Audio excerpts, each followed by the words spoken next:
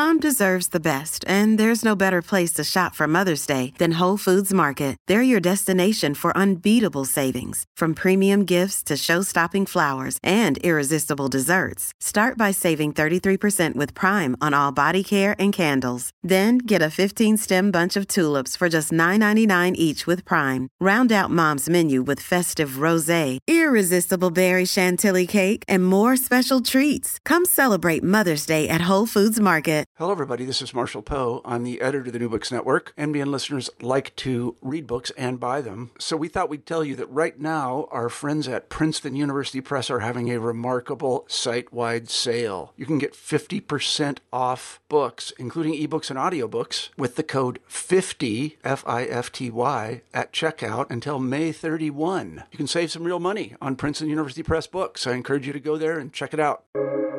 Welcome to the New Books Network. Hello, everybody. Welcome to the Queer Voices of the South podcast on the New Books Network. I'm John Marszalek, your host for today's podcast. Today I'm talking to Baker A. Rogers about their book, King of Hearts, Drag Kings in the American South. While drag subcultures have gained mainstream media attention in recent years, the main focus has been on female impersonators. Equally lively, however, is the community of drag kings, cis women, trans men, and non-binary people who perform exaggerated masculine personas on stage under such names as Adonis Black, Pappy Shulo, and Oliver Closeoff. King of Hearts shows how drag king performers are thriving in an unlikely location, Southern Bible Belt states like Tennessee, Georgia, and South Carolina. Based on observations and interviews with 60 Southern drag kings, this study reveals how they are challenging the region's gender norms while creating a unique community with its own distinctive Southern flair. Reflecting the region's racial diversity, it profiles not only white drag kings, but also those who are African American, multiracial, and Hispanic.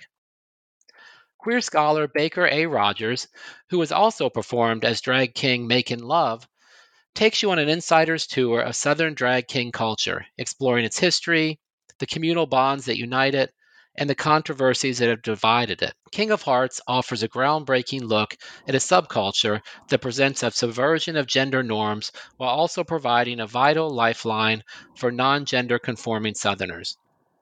Baker, welcome to our podcast. Thanks for having me. Yeah, I'm excited to have you here today. I wondered if you could begin by telling our listeners about yourself. Sure. Well, my name is Baker Rogers. I'm an associate professor of sociology at Georgia Southern University. I live in South Carolina, and I'm from South Carolina, so born and raised Southerner. Very interested in gender and sexuality in the South. That's what most of my research is about, and my teaching is about as well. And yeah, anything else you'd like to know, I'm happy to share, but I'm just glad to be here to talk with you a little about this book. Yeah, and how did you come to write this book? Well, let's see. So in graduate school, I went to Mississippi State University for my PhD, and in graduate school, I was doing my dissertation. This is kind of the long version of the answer to your question. I was doing my dissertation on Mississippi Christians' views of gay and lesbian civil rights. Actually, that's what my first book, Conditionally Accepted, also with Rutgers, was about. But while I was doing that, I was getting pretty down because some of the findings were very positive, but a lot of the things I had to listen to when I sat through those interviews were very depressing in a lot of ways and very hard to sit through. So I was thinking while I was in graduate school, what else could I study while I'm here that would be about gender and sexuality in the South, but also maybe be a little more fun and uplifting. And I had done drag before, and I knew that there was very little research about it, especially about drag kings. So I thought maybe I will see what's out there to learn about drag kinging in the South. And I started this project back in 2013 when I was in graduate school as my kind of side project while I was writing my dissertation. I actually got a grant from Mississippi State, and that paid me to go to drag shows, and so that was fun. Wow. Yeah. And it's impressive that you were actually doing another study while you were working on your dissertation. Most of us don't do that. Yeah, I don't know why. It was maybe not the best idea, but it did give me some reprieve from what I was studying that was so depressing. Yeah, I can understand that. Well, for those listeners who really aren't familiar with drag kinging, can you just give us a general definition of drag king Yeah. or So drag kinging? yeah, a drag king is anybody who performs masculinities, usually exaggerated masculinities, in the context of a show or performance of some way.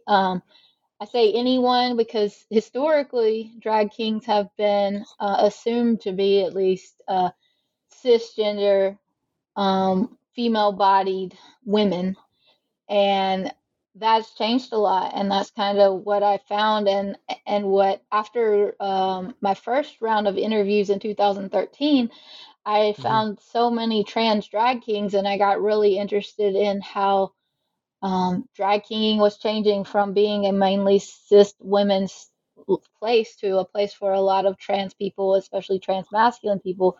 So I really did some more interviews with trans people doing drag. But anyway, back to the original question, that drag king is just anyone who performs masculinities in the context of a show. So kind of like the opposite of drag queening, but there's a lot of things that are different about it as well. Hmm. And one of the things you really outline in the book and really call attention to is how it seems like drag kinging is not as popular in popular culture as drag kinging. Like, for instance, there's the RuPaul show, but people don't hear about it as much. And, tell us why that is. I mean, I think there's a lots of reasons. One of the main reasons that it's coming up first for me in the book, I don't know which order I put these in, but Hmm. disappearance of the lesbian bars. As Yeah, you I remember know, that. lesbian bars are gone almost across the country. In the southeast, there are maybe two or three left. Two main ones that I know about. There might be a different one in Atlanta, possibly. It's kind of actually doing a study right now about lesbian identities, and Uh, everybody I talk to is like, no, there's gay bars, but no lesbian bars. So most drag queens historically have been cisgender men, and a lot of times cisgender gay men. So there's still more gay bars and gay spaces, even though some of those have begun to disappear as well. hmm. So a lot of gay men have places to perform. I think another reason that drag kinging is not as popular is because even it's always been kind of taboo to play with masculinity in the way we play with femininity. Ah, Yeah. So masculinity is thought to be the norm and just is, and so it's not funny. It's not performative. It's not as fun as drag queening is performing femininity in a lot of people's mind. Um, that's really interesting because I remember reading in your book about the role of camp in drag, and how camp is something, and I hope I'm paraphrasing this right, but how camp is something that's been kind of common in drag queen shows and accepted, but it's something that hasn't been as I don't it's just now coming into drag kinging. Is that correct? yeah, I think so because camp was um, camp is like the exaggeration, right? It's this like playing Hmm. with this. I mean, when I think of camp, I think of the term queering of something, right? You're just Oh, yeah. messing with it. And and people didn't know how to do that with masculinity because, I mean, we can see back into the 1800s male impersonators who were women impersonating men, but even that impersonation was a very like, I wear a suit and tie and pretend to be a man, not that I'm going to interrogate masculinity, right? Not that I'm going to break it down. Like drag Hmm. queens break down femininity in all kinds of hilarious ways and all kinds. I mean, it's just seen as having a lot more to perform, a lot more to queer, a lot more to do with. And it's just now that drag kings are starting to realize that you can play with masculinity the same way you can play with femininity. And that masculinity Hmm. in some ways can be even funnier because we've taken it to be so serious for so long. Yeah, so it's been almost taboo, especially in the South, to I don't know, to mock masculinity. I don't know if mock's the right word. Yeah, I think so. I think sometimes it Yeah. is mocking, sometimes it's just exaggerating. It's been taboo, and it's also been like, I don't know how to do it. Like no one's done it. So what do we do? How do we exaggerate masculinity? I mean, a lot of people had trouble thinking about that. Now, a lot of ways Uh-huh. they do that still is like through um, can be problematic, like through they don't know how to do masculinity in a funny way except through ethnic stereotypes and things like that. I think which is why, or sexist stereotypes, which can be funny if you're queering it in a certain way, but it can also be problematic. So it's just like, Yeah. yeah, Yeah. how do we make fun of masculinity with not without getting into like really negative things like sexism and racism and these types of things? Well, you said something really interesting. I'm kind of skipping around too, if that's okay, through your Yeah, book, of because course. I guess, yeah. Um, I'm trying to think what you talked about how, and I'm quoting you here. You said drag represents hegemonic masculinity, but it also can represent challenging masculinity and demonstrating the performance of all genders. I think it is. And you talked about how you noticed in the South that there was more that Southern drag kings were more likely to shy away from doing drag as a political commentary versus exaggerating some of the masculine stereotypes that are really negative. In fact, you give example of rape, for instance, in one section. Yeah. So, yeah, hegemonic masculinity is just that culturally accepted, like when you think of what is a man, like what image Hmm. pops in your mind, and for most people, that's just like a very buff guy. He's usually white. He's usually good looking, like all these things. And then we also know that a lot of toxic masculinity comes from men trying to be this hegemonic form of masculinity. And when drag performers don't understand how to parody masculinity, but instead just mock, they just what's the word? They mimic it instead of Mimic trying to it, make it yeah. funny. Yeah. So when they mimic it, it can be really problematic. Like the example I gave of seeing someone act out a rape scene to a song that was about rape, but they did it in this performance, and people didn't really seem that bothered by it. Like it was like, yeah, that's what men do, kind of Yeah, you said it thing. was a Nine Inch Nails song, I believe, right? Yeah, fuck you like an animal, and Yeah, and I yeah. was I was so I was surprised when I read that, but then I wondered why you thought it was that you were more likely to see you're more likely to see drag kinging used as a political commentary versus in the South. Yeah. Well, drag kinging, as I said in the book, that mainly grew in the cultural mainstream in the early 1990s. And when it started, a lot of it was in the Northeast and on the West Coast, and it came out of colleges, and it was usually feminist organizations doing it. Ah, So a okay, lot of the okay. starts of drag king getting more popular really came out of these different drag troops or drag families, usually called themselves troops, that were often like college gender studies students and stuff. So they were really Ah, political, okay. and they were trying to challenge gender, and they were mostly cis women, a lot of lesbian cis women who wanted to say we can act like men if we want to, we can look like men if we want to, and they really wanted to take power back from men. um, but as drag migrated from the West Coast and the Northeast, Hmm. it began to get into bar culture in ways that weren't necessarily political and became more about like the entertainment aspect of it and the fun of it, like drag queen instead of just being political. So now a lot of the drag kings, especially the younger drag kings, don't understand or don't even know about the political history of drag kinging and the like, even back to male impersonators, right? In the 1800s, they Hmm. were they were doing this as a political act in a lot of ways to say, Ah, I deserve a place on the stage, I deserve the power, I deserve to be listened to, I deserve to be able to make jokes.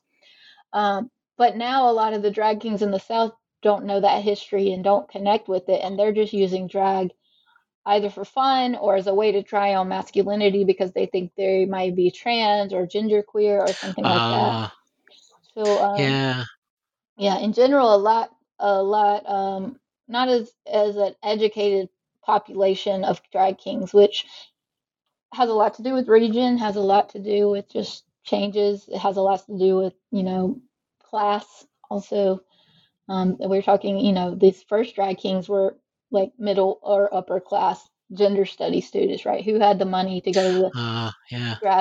graduate school in gender studies in the Northeast in the 1990s. I mean, these were a lot of white women, and so yeah, so it's changed a lot. It's just become it. I don't even know if I would say become, but in the South, I don't know that they've connected to those feminist roots of drag kinging ever really. It's just something that they started taking. They knew that drag kinging exists and started to, in some ways, mimic drag queens in the way that they performed it.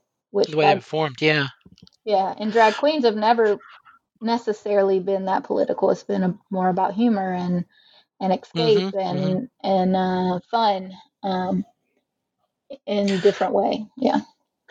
Well, and you have a great chapter, where you talk about the intersectionality of so many different things, race, gender, and even I don't want to leave anything out, but you talk even about the geographic location somebody's living in and how that Mhm. affects someone's drag persona and their performance. I just wondered, how do you think the culture of the South impacts or has an effect on somebody's um, performance as a drag king? Yeah. I mean, I think in the South we still, as a general rule, are more conservative. The South is still more religious. The South still holds more. I hate the word traditional, but traditional Yeah, ideas yeah, about gender. Um, right. so I think I mean, most of the drag kings I spoke with, and most of the drag kings performing in the South are from the South, and so they've been socialized to understand masculinity in this more stereotypical manner than maybe drag kings in like specific Pacific Northwest or the West Coast might have a more fluid understanding of gender. Um, so I think Hmm. that all of that and all of our socialization, a lot of the drag kings are still religious. Um, and I don't think you would find that as much in other areas of the country either. So I think all of that goes into really making regions shape how they even think about masculinity. And so how they view masculinity is how they perform Hmm. it. Yeah, Makes sense. It's what they yeah, know. yeah, Yeah, yeah. exactly. Kind of tied to this is you make a comment that I thought was interesting. You say that masculinities are performances. What did you mean by that? There's nothing inherent about masculinities, in Hmm. my opinion, that there are some inherent things about maleness and about femaleness, but we're taught about masculinities. And the way we know Hmm. this, what we teach in sociology, is like if we look across different cultures and time, it's look totally different. So if it were inherent, then men in all places would be doing something similar, and they're not, right? Ah. Hmm. In some cultures we know that men are, dancing around with makeup on, and that's masculine in that culture. So there's nothing like that says that makeup is inherently for women, and that dancing is inherently for women and not men, and these things is things that we've been taught. So we're taught and then we perform them. They're not something natural that just comes to us. We have to learn them. I mean, why is hunting assumed to be a masculine thing, right? It's because we were Hmm. taught it, not Hmm. because it. I mean, most women can hold up a gun and shoot it, but that's not something we were taught as a feminine thing to do. So I say that masculinity is a social construction that we've been taught to perform. It's not something we have innately. It's not something we're taught how we walk. We're taught how we talk. We're taught how we Hmm. even shake hands and things like that. So it's about gender expression versus, I guess, biological gender. Yeah, versus biological sex, I would say, yeah, like Biological biological sex, exactly. sex, Yeah, that yeah, makes sense. is Yeah, one yeah. thing, and I think there's a lot less differences in terms of biological sex than we believe as a general rule too. Hmm. There Hmm. are obviously a few things that each sex can do that the other can't. For like women can have children. That's like one of the few Right, right. like actual differences. But when it comes to gender, mostly it's just about the expression and how you feel. Like you have your gender identity, how you feel, and then your gender expression, how you perform that. And there's nothing natural about it. It's all about how you've been taught and how you want to perform it. Hmm. I mean, I can perform Yeah. masculinity one day and femininity the next. Mm. Yeah, that's a great way to describe it too. Talk about, if you would, talk about your alter ego, Making Love. Yeah. So I wanted to I love the refer. name, by the way. Oh, Yeah, that's great. thank It's you. awesome. Yeah, Thank you. yeah. So I, a lot of the names as you read in the description and then as you read in the book are just really punny, I guess. Right? Yeah. They use different puns and they're funny, and a lot of them though are very sexist, and a lot of them are about penises.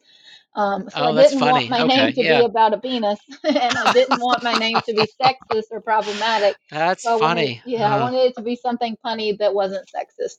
So that's Yeah. why Yeah. how I came up with Making Love.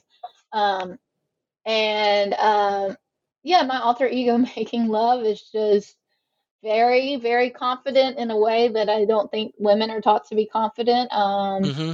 Very fun loving, and I always say my alter ego is also from should have been in an 80s hair band, right? So That's great. yeah, Yeah. so very rock and roll, but also just goofy and fun. And I love to do it. I haven't even performed that much. It's just the few times I Ah. performed, I just noticed, and I know a lot of performers, and I went to lots of drag shows, and Yeah. I just noticed that everything I read about drag kings or drag queens wasn't like anything I'd heard or witnessed or felt when I was performing. So that's why I thought it was important that we look at drag kings in the South, because they're just so different in a lot of ways.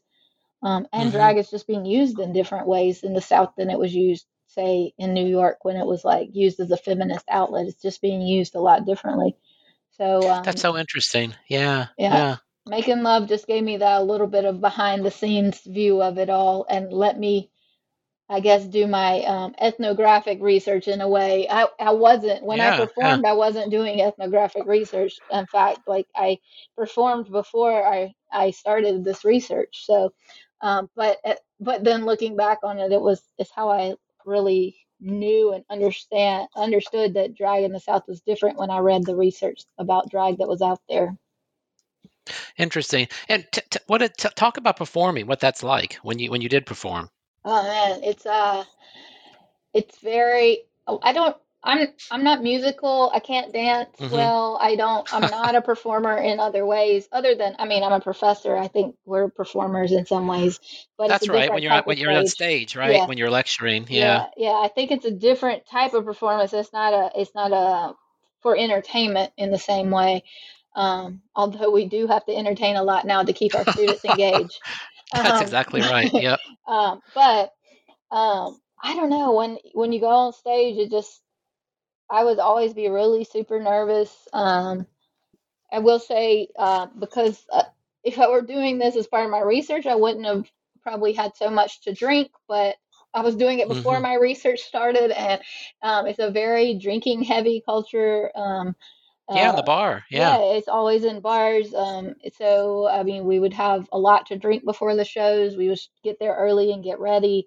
So you just felt like I don't know, you just felt this kind of behind the scenes camaraderie before the show Hmm. started, and then once you're on stage, it just felt crazy, just to be up there and performing. I mean, anybody that's like in a band or done musical performances or those types of things, I guess, would understand what that feeling's like, because I don't really know how to describe it, and I've never really captured that feeling in other ways. Even though we're not really singing, we're really, people are watching us perform, and so, well, some But drag kings and queens do sing, but most do not. Most of it's lip syncing. so you're behind. You're in the behind stage someplace in a dressing room, um, changing into the outfit of Making Love, and then the anticipation of going out there on stage and the camaraderie of other people getting ready to do the same thing. Yeah, definitely. Yeah, it's a thrill. It's exciting and nerve wracking, and I think everybody should do it at least once. Yeah, it must be electric, that that energy that's happening while you're It, getting ready to do that. yeah, it is. And you're usually cramped in a way too tight dressing room that's not really a dressing room because you're in a bar, so you're probably in a back closet or somewhere weird, and you're putting on like, I don't know, just watching queens and kings get dressed and ready and facial hair everywhere and hips and all kinds of Oh, that's stuff. funny. Yeah, yeah. Yeah. I- So, you mentioned drag queens, and one of the things that I found really interesting was the the role of drag queens as one of the controversies in drag itself. The tension between drag kings and drag queens. Yeah. Yeah, I think there's a lot of reasons for that tension. I think queens definitely have a monopoly still on and Hmm. they probably always will, especially with most of these taking place in gay spaces. Um, I think there's something to be said for outside of drag. It's assumed that queens have male bodies, and that translates into more Hmm. power in our society. Yeah, And yeah. even when they're dressed like women, even when they're performing as women, they still have that power because it's assumed underneath they have a penis, which is crazy, Right, right? right, right. That we assume this one thing that we can't see and we don't know for sure if they have gives them some kind of inherent power, even when they're Hmm. performing as women. Um, Right, yeah, right. so I think that's part of the problem. I think there has been a long tension between um, gay men and other people within the queer community, lesbians, Hmm. trans men, those types of things. So I think that falls over into drag, obviously. Um, Gay men have gotten a lot more of the resources and a lot more of the support from Hmm. organizations and politically than other groups have. And I think some of that tension spills over into these controversies between drag kings, which at least the ones I talked to were mainly either cis lesbian women or um, or genderqueer and maybe Hmm. identified as lesbian or queer in some way, or trans men. And these are all groups that have had issues with gaining space and resources and these types of things in other ways from gay men, specifically white gay men. Hmm. And so it's there's just a lot of tension there, and I think some of that's going away. I think some queens are awesome at really promoting drag kings and helping drag Hmm. kings, Hmm. taking them under their wings. I talked a little bit about drag families that usually Yeah, yeah. are all revolve around the drag mom, so the drag queen really taking kings under their wings. So I think there's definitely some queens that want to work with drag kings and help, but I mean, even from RuPaul, we see, the problematic issues with trans issues and drag kings on RuPaul's Drag Race and those types of things that RuPaul has said in the past. It's just this long-standing gay men have had a position of power within this larger oppressed group, right? Yeah, it mimics overall society. It seems Yeah, like it seeps into our community too. yeah. Unfortunately, it always does. Yeah. Yeah, you touched on for a moment when you mentioned RuPaul, but I thought this was interesting that a lot of people may not be aware of it. And one of the controversies you talked about was the tension between um, cis cis drag performers and trans drag performers. Yeah, yeah. Like you said, RuPaul's been involved in that, but it's a much bigger issue too that just in general, um, I think until very recently, drag was seen as something for cisgender people to do because it was assumed that if you were trans, that you were cheating in some way because you were getting maybe hormones or you were getting surgeries or things like that. So it was no longer an illusion. That so drag Mm. when started out as, I mean, and they still like some people still call it a male illusionist, right, or female illusionist. Um, Ah, I didn't know yeah, that. Okay, yeah. yeah. So it's this idea of an illusion that we're kind of playing with your mind and we're really something else underneath. Um, and so when you start to change your body, then it was seen as cheating or problematic, or that why would you want to continue to perform if you really are a man? But now we've started to see it go so far as to trans kings being really accepted, and then go so far as that like cisgender straight men are performing as drag kings. So Really? It's very rare, but I saw a cisgender. Actually, I think he was a gay man, but he was a cisgender black man performed as a drag queen king and won the show. And some people were not happy with that because they said he cheated. Like, it's not, you're not, you are a man. Like, you can't perform as one because you are a man. But he was a really good dancer and he performed as a drag king and he won the contest. So then I wonder, how does that fit into the definition of a drag king? Yeah, I mean, for me, it fits into my definition because It anybody does, yeah. performing masculinity in the context of a drag show, Okay.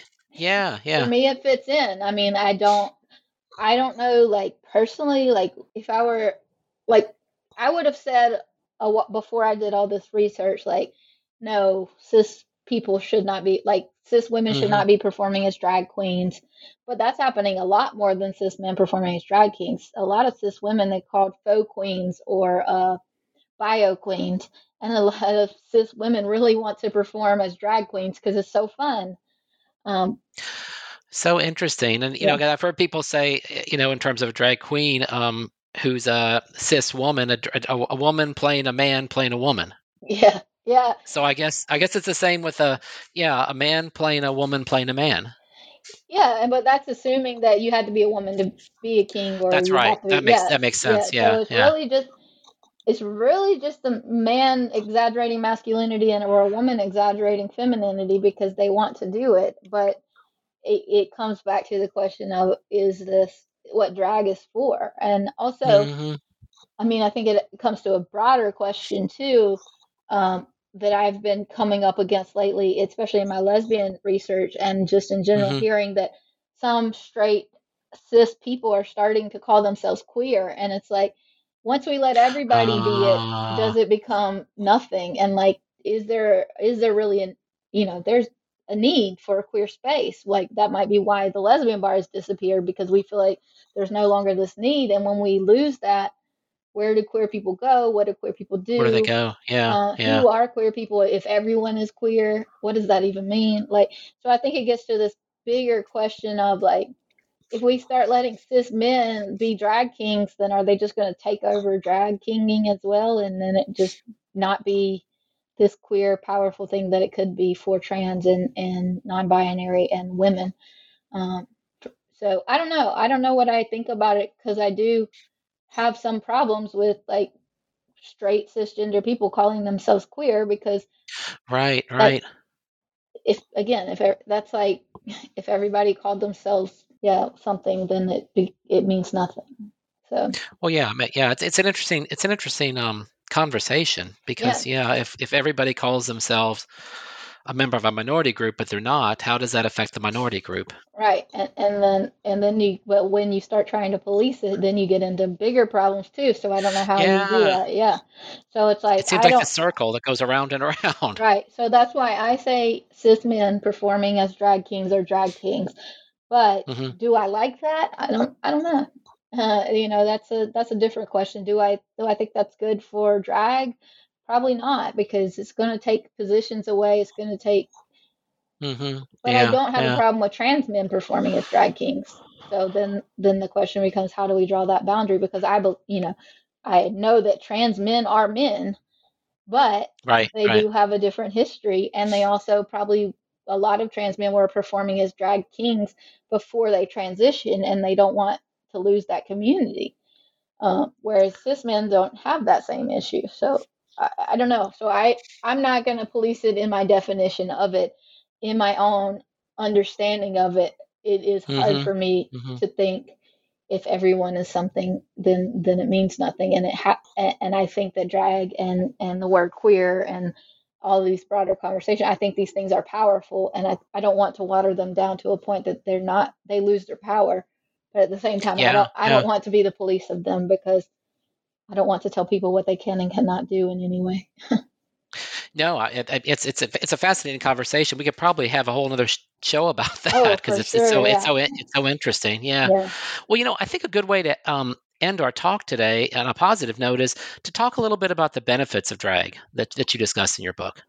Yeah. I think especially in the South, the benefits are just tremendous. It gives people an outlet to play with gender in a way that Southern society is maybe not ready for. We're starting to see younger people really play with gender more out in everyday life, but people my age and older did not have that space. Hmm. So drag gives people the ability to try on different versions of gender, try on different genders, try on just to see how that would feel in everyday life. Drag provides support, that Hmm. camaraderie I talked about. It provides a support system that may not be available to trans and queer people in the South in the way it is in other areas where there are more resources. And overall, it just provides an outlet. I think the most important thing is the resources and the support system, but also having an outlet just to have fun and step outside of talking about discrimination and prejudice and thinking about what's negative about being queer. It provides a queer space to step into that's supposed to be there for fun. Hmm. And I think that's Yeah. important, like to celebrate queerness. I mean, drag really is a celebration and a literal sing and dance celebration of queerness in some way. I love that. That's a perfect way to end our talk today because it's a beautiful statement. So, well, Baker, thanks so much for talking to me today. Yes, thank you. Thanks for having me. It's very fun. I love talking about drag anytime. Oh, it's just a wonderful conversation. And to our listeners, if you are interested in reading Baker's book, King of Hearts, click on the highlighted title of the book in the description included with this podcast. You can follow our podcast on Twitter at Voices_South, in the public group Queer Voices of the South on Facebook, or email us at queervoicesofthesouth@gmail.com. And join us again next time for Queer Voices of the South on the New Books Network.